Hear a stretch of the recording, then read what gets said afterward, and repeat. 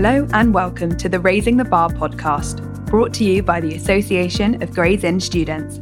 My name is Niamh, and in this new series, A Student's Guide, each episode will explore a different topic associated with becoming a barrister from a student's perspective. Today I have Charlotte Ward as a guest. Charlotte is due to start pupillage this year, and although she obtained pupillage first time round, she actually graduated from her undergraduate degree back in 2015 and had been working in banking for 5 years before transitioning to the law and the bar. Hello, Charlotte. Hi, Niamh. Firstly, thank you very much for coming on the podcast and speaking to me today. Thank you for having me. It's great to have you as a guest, not just because of your experience, but I think you have such a fascinating journey to the bar. And apologies for using that cliche of journey to the bar, but I think it is true. And I think it is a misconception that to be a barrister, you'll have always known this was the career for you, but actually that wasn't the case for you. So can you tell us a little bit about your background academically, maybe to start with? Sure. So I guess I should say that I had always thought about becoming a barrister, but it wasn't something that I pursued seriously at university for a variety of reasons. And we can get into that, I guess, later in this podcast. Yeah. But in terms of university, I studied history, I went to Oxford, and I did that because I really loved my subject. I was always quite academic at school, and I picked the subject that I really loved the most. And I had a fantastic 3 years studying it. I mean, there's not much more to say than that. There was no grand design. I just pursued what I was passionate about. Okay, so you'd almost encourage people who are in their A-level studies at the minute to just focus on what they know and what they love, rather than rushing to think about what career they might be going down, would you say? Definitely. I think as well at 18, it's really hard to know yourself well enough to know what career you might be suited to. I agree, yeah. And then when you were at university and you were studying history, at what point did you start to think about a career? That's a good question. At what point did I think beyond the essay that was due and social arrangements for the week? Exactly. But it's also worth pointing out that that is what university is for as well. You know, getting those assignments in, making friends, joining the societies. But there is that underlying notion of getting a job at the end of it. When did you start to think about that? I think being incredibly candid here, I had a few friends that were interested in finance because the finance societies had the best events. So I got involved with the Oxford Finance Society, who just did the best parties. And in the process, I met a couple of graduates from university, particularly women, who encouraged me to think seriously about a career in finance, particularly because they were focused on diversity in finance. And also getting in more humanities students. They wanted diversity of thought as well. So I got involved with one of the women's outreach programs run by a bulge bracket bank. And it was a series of events that took place in Oxford and in London. And through that, started applying for internships and sort of got on the finance track, admittedly with not very much success initially in my second year. I think in my third year, I did an internship in a boutique investment bank in London where I was offered a job. And I actually turned it down to pursue a master's because I didn't feel quite done with academia yet. And I guess that also goes to stress that whilst I was, had one eye on potential career paths, I also genuinely was very passionate about my subject and I was quite academic. So I did the master's for another year. And while I was on my master's year, I lined up my next job in finance. So I guess it's fair to say I was always sort of thinking about it, but I was juggling different options. I think that's really interesting to know that even though you were looking at the career path, internships, and even job offers, that actually you can change your mind and you can jump back into academia if you decide that actually something's better suited to you. And that's really encouraging to know.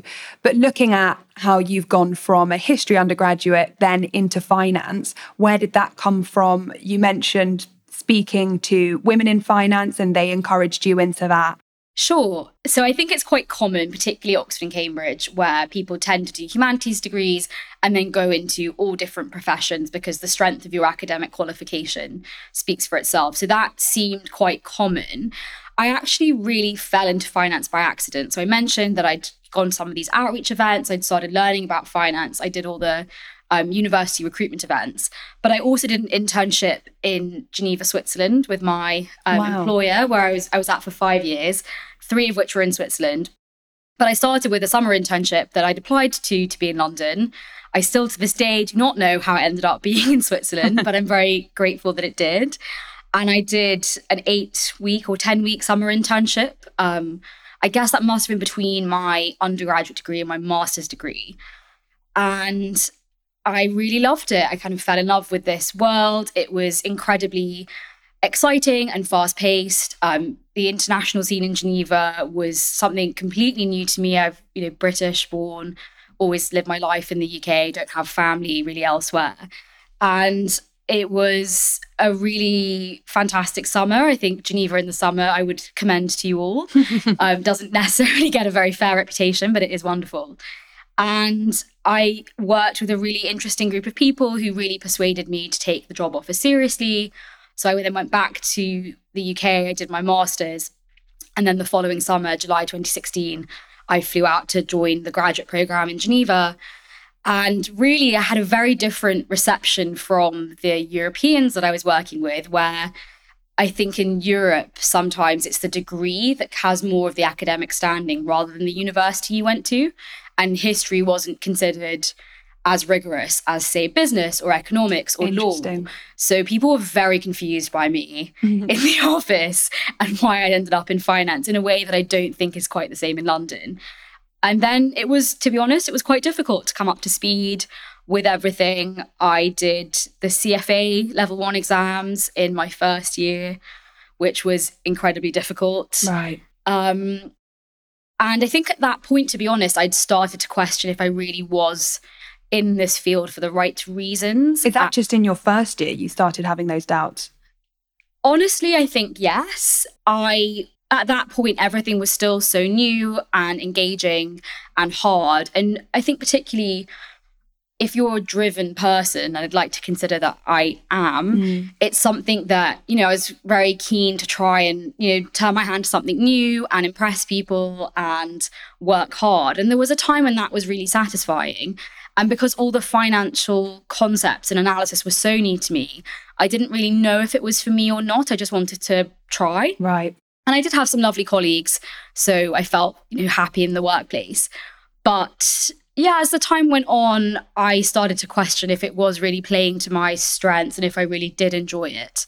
And that sort of led me to change the role I had within the bank. And I then moved back to London. So I think at that point, I was questioning if finance really was for me. But I wasn't ready to give up on it just yet. And the beauty of working for a really large international organization is that there are options that you can pursue. And I'd made a lot of effort to connect with people who worked in different areas of the bank, particularly in the Zurich office, who did a sort of different type of banking that was more corporate focused. I was in private wealth at the time. And as a result of building up connections with them, I was able to move across to that area of the bank, but it was going to be in London. I actually initially wanted to go to Zurich, and then the job opportunity was in London. And I think at that point, my friends and family were very happy to get me back from 3 years overseas. And I was quite excited to move back as well. So I did. I think at that point, I was pivoting within finance and thinking, okay, if this isn't quite working with my skill set, perhaps I can find another way of making this work. Moved into a different team, which I think definitely did play more to my strengths. And it was a lot more intellectually rigorous in some ways. It was a different job, but it was, I felt perhaps a better fit. In Geneva, I was very lucky to work with a really diverse range of people from different backgrounds and from different ages, but I was in a minority of young people. And I think that's important to stress, that there are so many different aspects to a career, and it's not a linear pathway to finding the perfect fit for you. So you've had this experience of a job, earning money, being in Geneva as well, which is amazing. At what point did you think, I'm going to look into the law? So not even transition, but actually when did you start to explore the law as a possible career? I think you're definitely right about careers not being linear. And it's sometimes difficult when you're at university because you're on the conveyor belt of GCSEs, A-levels, degree, masters. And actually reality is a lot more messy and more nuanced. And I think it's important at any stage you're at, even before considering career to the bar, to acknowledge that. I agree, and not put pressure on yourself. Definitely. But in terms of thinking about the law, so I came back to London. I was in a slightly different team, doing a role that I think was slightly better suited to me, but I was still having these sort of niggling doubts of, is this really for me? Am I really going to be a numbers person despite doing arts and humanities subjects all throughout my sort of, academic career? And I think I was on alert that I was open to other opportunities. And I think really it was the pandemic that gave me the impetus to start to look for change. Okay. Particularly when all the excitement of living in London, being in your mid-20s, having lots of fun social opportunities and getting to explore like the benefits of this amazing city we live in have gone away, and all you're doing is sitting in your pajamas at your computer screen, working on like quite difficult things for 14-hour days. You start to think, is this really what my life is going to look like? And it gives you the space to really focus on what alternatives are out there. And when I was actually with my parents for most of the first lockdown, and when I moved back to London, the area of London where I live, I was closest to my friends from university who happened to be barristers. Interesting. And that's when I started to realise that there are other careers out there and to take the bar route seriously. So I suppose what we didn't talk about earlier was that I had thought about becoming a barrister when I was at school. Okay. I did a mock trial when I was 17 at Manchester Crown Court, which I absolutely loved doing. I was always really interested in, debating, Model United Nations, public speaking. And I guess at university, I just didn't really take it seriously as an option, particularly because I didn't want to study for 2 or 3 years more. I wanted to do a master's in history, but after that, the idea of doing 2 years of legal studies was really unappealing. I also, to be frank, couldn't afford to do it in London. I would have had to go back to my parents, which I think at 22, when you have had a taste of freedom, is a difficult prospect to consider. But it's another factor that comes into the decision of becoming a barrister. I love the fact that you touched on just one small experience that you probably didn't think anything of at the time, doing the mock trial, actually has come full circle now, however many years later, and now you are well and truly on the journey to actually be standing up in court yourself. So that's really nice to hear that you can patch together all these small experiences over the years that have led to where you are now. And I think people should focus on those experiences, even non-legal experiences as well, the skills they pick up from there that can actually then help them and propel them into a career at the bar. Have you found that over the years, all of your different experiences and how that's helped you?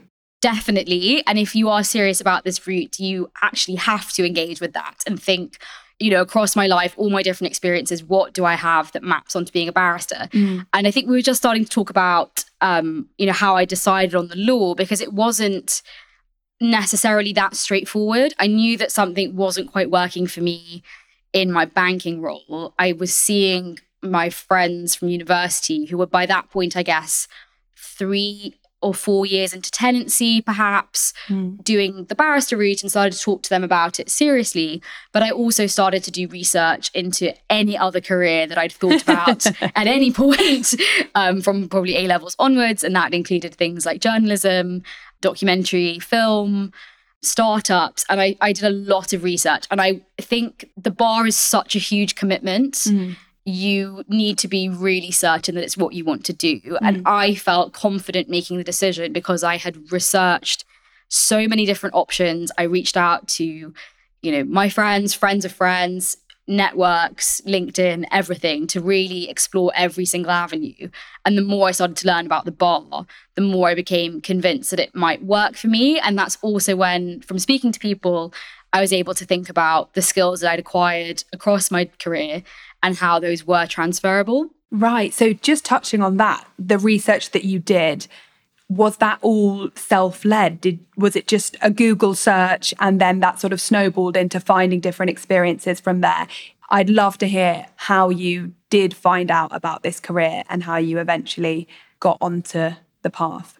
So I definitely do have to give credit to some of my close friends who are barristers. And it did start with them, particularly as I started to think about it more seriously and talk to them about the realities of their job, the drawbacks too, because no profession is perfect. Not the focus of this podcast, but there are things you need to consider seriously that can be more challenging. Absolutely, and it's worth saying that as well.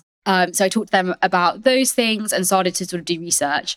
To be honest, I started with my Facebook friends. Not that anyone really uses Facebook, but I reached out to every person I had ever come across from school or university that I knew was now a barrister.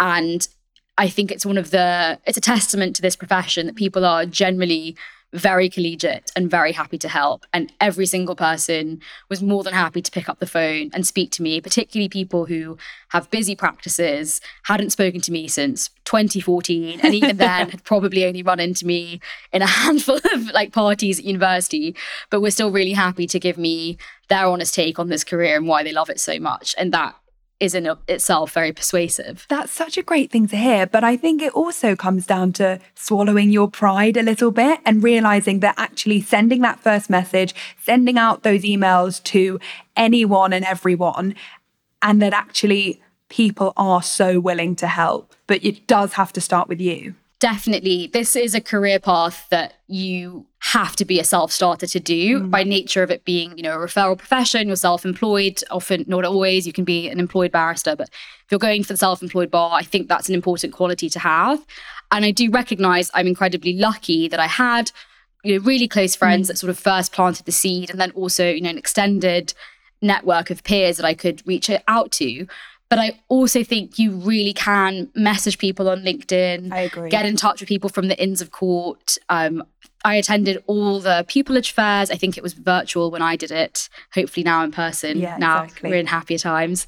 And people are really, really willing to help you and offer you their time, a coffee, maybe even to sit in their chambers for an afternoon and see what they do.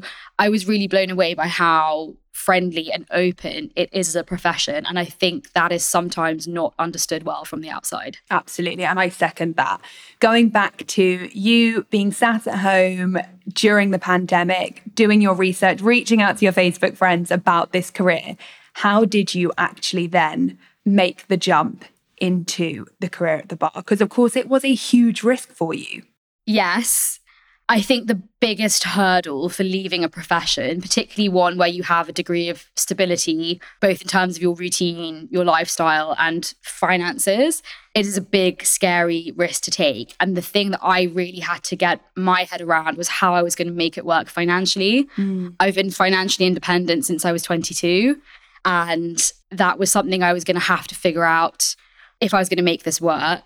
I think it started with the scholarships from Gray's Inn. Right. I did some research on the different Inns of Court, looked into the scholarship program, and I think I'd started really seriously thinking about the career change and doing all this research from the beginning of 2021. And I think the scholarships opened in March of 2021, or at least the open days. And I submitted my application early May. So that period of time I'd been thinking about it. And after I applied for the scholarship and was waiting to hear back, I started to really think about how I would make this work for me financially, how it would work with my savings, my career, how I would cost this out, realistically, what I would do if I was unsuccessful in obtaining pupillage and then having a gap year to fill. I think you really need to be comfortable that you've thought through every possibility and gotten yourself comfortable with how you will make ends meet during that time. Absolutely. Because obviously this is a very difficult thing to do as a student, and I guess that's more your experience, Niamh. Yeah, absolutely. But if you're coming from a career, I think there are other considerations to factor into that, notwithstanding also you're going to be a student again and all your friends are working. Yeah. And that does have a tangible impact on your life that I think can be overlooked. So for me, I then received the scholarship news, the good news, in June, that I was going to receive funding to help me cover the GDL fees. But more than that, I also think it was a testament to the fact that I could do this. Yeah. And if Gray's Inn thought that I was good enough to be a scholar, then I could be a barrister. So at that point, I started to take it very seriously and plan to hand my notice in I think it was August I handed it in to then start. Of 2021? Yes. And I started the GDL in September 21. So going back to how you then made that application in the March of 2021, after being in finance for 5 years, we've had guests on in the past who talk about all the mooting experience they gained at university and mini pupillages they'd done. Having been in a career in the city, earning money, working 14-hour days, how on earth did you piece together an application for this scholarship without that sort of university-led experience? I think you have to be creative and you have to think about what it is that you do in your day-to-day life that maps onto being a barrister. And for me, there was a lot of advocacy in my old job. In the job I worked in London, I was doing credit analysis, and the team I was in would put together a business case for why we should lend money to certain companies, which included a lot of financial analysis, but also qualitative analysis. And then we would have to persuade our risk team to accept it. So there was an awful lot of advocacy that would go on, both written and oral, that was actually the part of my job I liked the most and was one of the reasons why I really started to take the bar more seriously, particularly upon learning more about the commercial bar and how I could leverage the financial knowledge I'd acquired and industry knowledge going forward into a career. So, that's one thing to look at. But there's also, more soft skills you acquire from work that are really transferable. If you think about managing a difficult client, managing difficult relationships in the office, people talk about office politics, but this is real things that you have to navigate to get things done, particularly when different teams have different agendas and you're trying to pull together to work as one. All these skills require persuasion at some level, which is fundamentally what being a barrister is. And if you have a think about that, you can leverage that for the application. And then the other aspect I think that I drew on heavily in the application was that at university, you think about your intellectual ability in a purely academic way, and the world of finance and work, I suppose you're applying that problem-solving skills to practical real-world issues. I think that's really encouraging to hear, that you don't have to do the traditional route. You don't have to have the traditional experience to be successful. And that scholarship application process really is that first step for a lot of people, no matter what stage of life they're at. Do you have any advice for actually securing that first scholarship? Because it really is the first foot in the door. Do you have any advice for people applying, especially from a career changer perspective? I would definitely say think really critically about the skills that you've gained. How do those transfer onto the bar? You can gain a lot of knowledge about the bar from Chamber Student, the Inns of Court websites. I think there are books out there as well that you can get to sort of really understand what are the critical skills to the bar. I think Gray's Inn also publish the criteria that they're assessing for. Yeah, they do. And really think about where in your life can you draw examples from that demonstrate those skills. And those don't even have to be from work. I had one of my examples was about how I had negotiated getting a bathroom plumbing issue fixed in my flat with my landlord. You can really think creatively about every experience you've had. If you've ever had a part-time job, Absolutely. I had a part-time job when I was doing my GCSEs and A-levels. You learn skills from that. Just really think about your life and where you are acquiring the skills that meet those criteria. Yeah, sports, anything where you're working in a team. There are so many opportunities out there to sort of draw from life experience and put that into an application. Definitely. I suppose one thing I would stress is that I was very fortunate coming from a strong academic background. And even though I wasn't focused on the bar, I had always been quite academic. And I'd also maintained contact with my tutors from Oxford, right, which I think really did assist in getting a reference and getting on that process. I think if you're a career changer who's not been in the world of academia for a while, I can see that potentially being an issue if you don't have a tutor that you can come back to for academic support. And it might be that you need to think more carefully about which of your professional referees can speak to your academic ability in your job.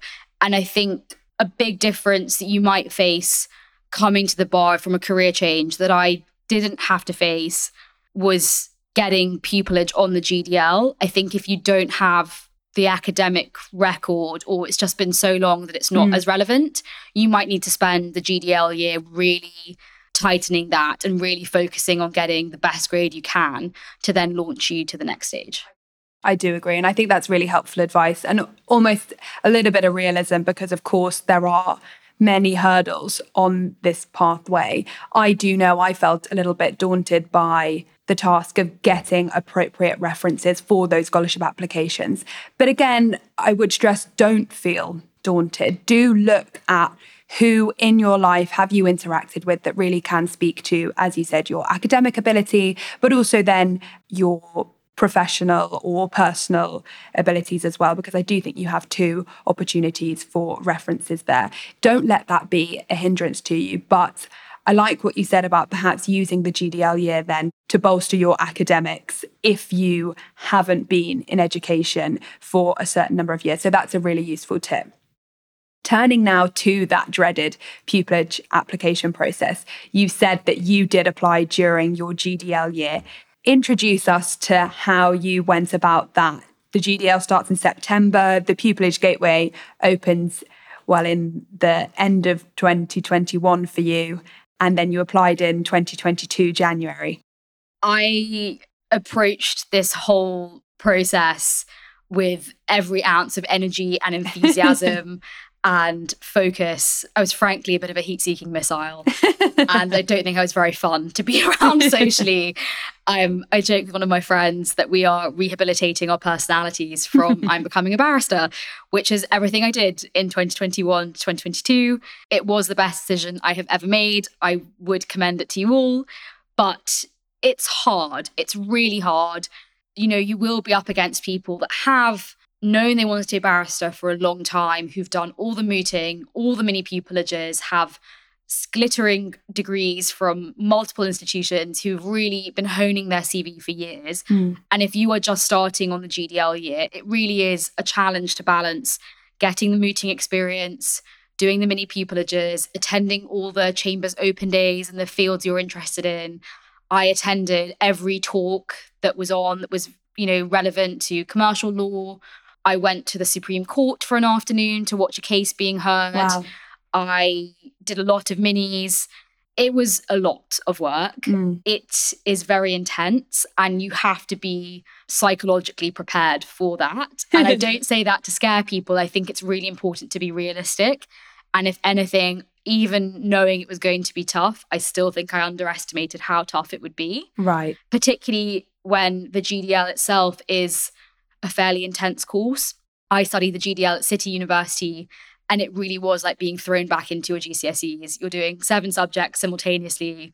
There's a lot of reading. And if you're out of the habit of working in a library and organising your studies academically, then it's an adjustment. But, if you've been working, you've also been managing, important commitments and managing your diary. So it's not insurmountable by any stretch, but it's just a change of pace and it's getting your head back into the way of thinking about academic things. And that in and of itself is difficult. So doing the pupillage round on top of that is something you have to be prepared for. Yeah. I was thinking about this podcast session coming up, Niamh, and if I would have done it differently, would I have not applied in the GDL year? Because I do think if I was applying again this year, my credentials would have been stronger. I would have had a lot more confidence applying, having been looking at legal problems for a lot longer. Yeah, and what you learn on the bar course as well. Definitely the advocacy you learn on the bar course or at events at the inns. So I think there is definitely some merit in spending the GDL year building up your CV to get prepared for the pupillage applications. But equally, I wonder if actually it is worth putting some applications in on the GDL year so that you can really see where the gaps are in your application, how the process works, get an understanding of what the kind of task is ahead of you. And I'm on balance, I think I probably do fall on the side of you might as well apply on the GDL year. Yeah. You can always apply again. I don't think many chambers will disregard your application, particularly if you've made material improvements over the bar course year. So I think that's, again, something to consider. And if you're career changing, because the gateway operates 18 months in advance, you do need to think about what that means for you practically in terms of the finances to cover yourself for an extra year, what potential work you could line up to cover that year in between. And, there are all sorts of options available, even to students as well. But it might be that you can maintain good relations with your old employer and go back and do a year, freelancing if you wanted to. There are all sorts of ways to think about it. I think what I've learned from what you've just spoken about, Charlotte, is that how many different ways there are to go about it, and that actually there is no right way. You don't necessarily have to come from a career, go straight into obtaining a scholarship, into the GDL, into pupillage like you have, but also you can take your time. Of course, there are financial implications to think about as well, your living arrangements to think about. There are a lot of different factors that come into changing career. Jumping back to what you mentioned about having to adjust to becoming a student again, you've got friends who are 4 or 5 years into earning money. How did you find that? And were you sure that you would be happy doing that after, working in finance in Geneva, in London, having these experiences? It's not always easy, but I think you have to see it as an investment in yourself. And for me, I think I reached a point in my career where I knew that I was unhappy, and I knew that any sort of career path I could take from finance into a kind of relevant field or a standard exit route was going to still leave me with that fundamental lack of satisfaction. And the what if. So any career jump, whether it was to the bar or to journalism or another field, was going to involve a level of investment and a level of sacrifice. And I suppose you have to just see it as this is investment now in your future happiness and your future career. And, we're all going to live, hopefully, quite a long time. And you work for a really large part of that time. It really does take up an enormous part of your life.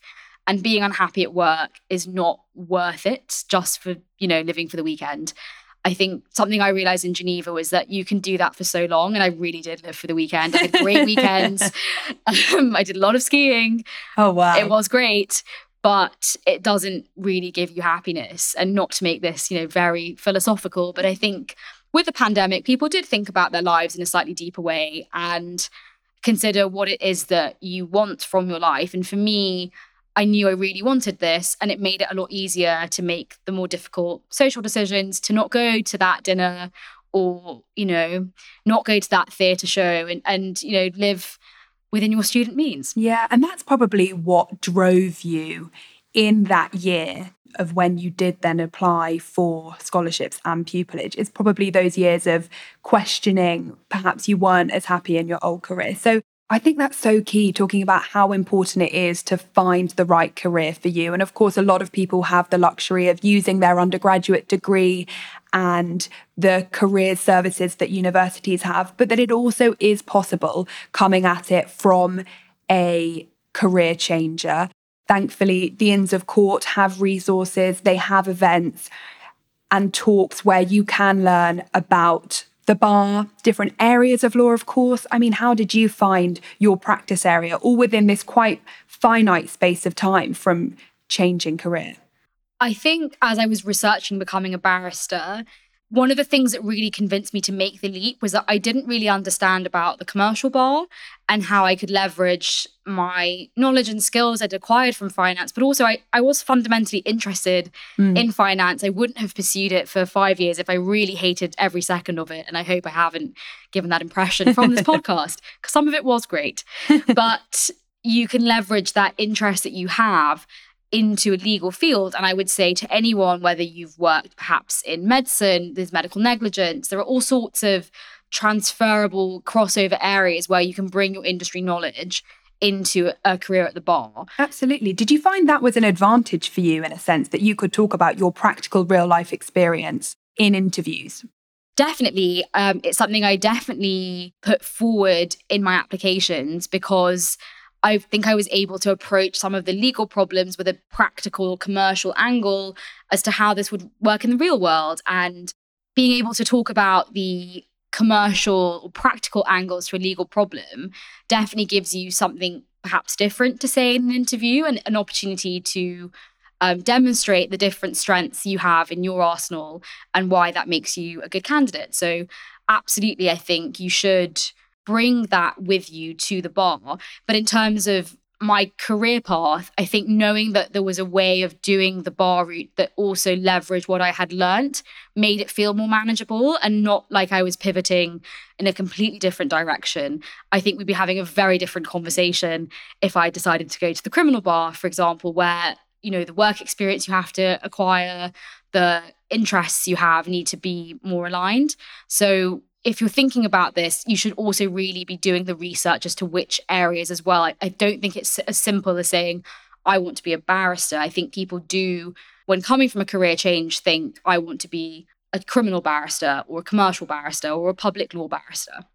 I think that's really helpful advice for anyone that is thinking about a career at the bar. It gives both sides of the story as well, that you do have to put in the time to research, but also that it is possible to use those skills you already have. You're not starting from a fresh slate. So from your success, is there anything that you have learned over the last few years, now that you do have pupillage this year, that you can tell us about? I think prepare yourself for rejection. Right.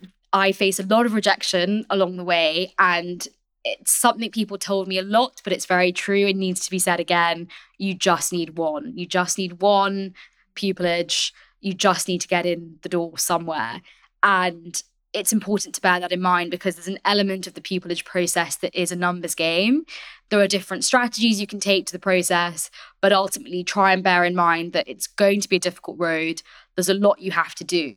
You will face a lot of setbacks, but success is that very narrow goal of just achieving the one. And remember, of course, big caveat that pupillage is only the start, and you also have to work very hard and you've got all that tenancy, and that is all to come. But of course, the bottleneck, I think, is getting a pupillage, and that's, I think, what puts off a lot of people because of, you know, the numbers and the competition that you'll face. So I would say mentally prepare yourself for that. And don't let those rejections knock your confidence in any way. It's such a buzzword, but resilience is so important in this career. Have you found that as well? Absolutely. And I would also say, you know, think about the people you surround yourselves with. I was very lucky to find some great friends through Gray's Inn, through the GDL, my friends, of course, who are already in the profession, and indeed those outside too. But I really have drawn on my support networks from my career change to the law, people that are there for you just to rant, people who understand, because trying to explain pupillage to your parents, supportive though they might be, is challenging. But people who really can understand and relate and proofread your applications and practice interviews with you are critical, and also just to keeping you sane through the whole process, because it is challenging. And I really would stress, it's not a truism, this isn't being trite, it's actually really important. And I am very grateful that I met some fantastic people who were really there for me along the way. And I think the final point we can talk about here is the self-starter point. This really does come from you. And I think what's been so rewarding for me about this is that I put a lot of work into it, and you can see results at the end. Yeah. And so, yes, there are setbacks. Yes, there are challenges, but it's quite satisfying to see yourself come out the other side. And so I'd say, don't give up, keep going. And remember, people genuinely really want you to succeed. And I've said this earlier in this chat we've had, but I've been really blown away by how collegiate and helpful this profession is, and help is there if you seek it out. I couldn't echo your comments anymore, Charlotte. I think that brings the episode to such a lovely close, and you've left the listeners hopefully with a lot to think about. Thank you so much for coming in to chat to me today. It's been an absolute pleasure. Pleasure is all mine, Niamh. Thank you for having me. Thanks for listening to the Raising the Bar podcast. Please subscribe, rate and review. And for more information, check us out on Twitter @AGI Students.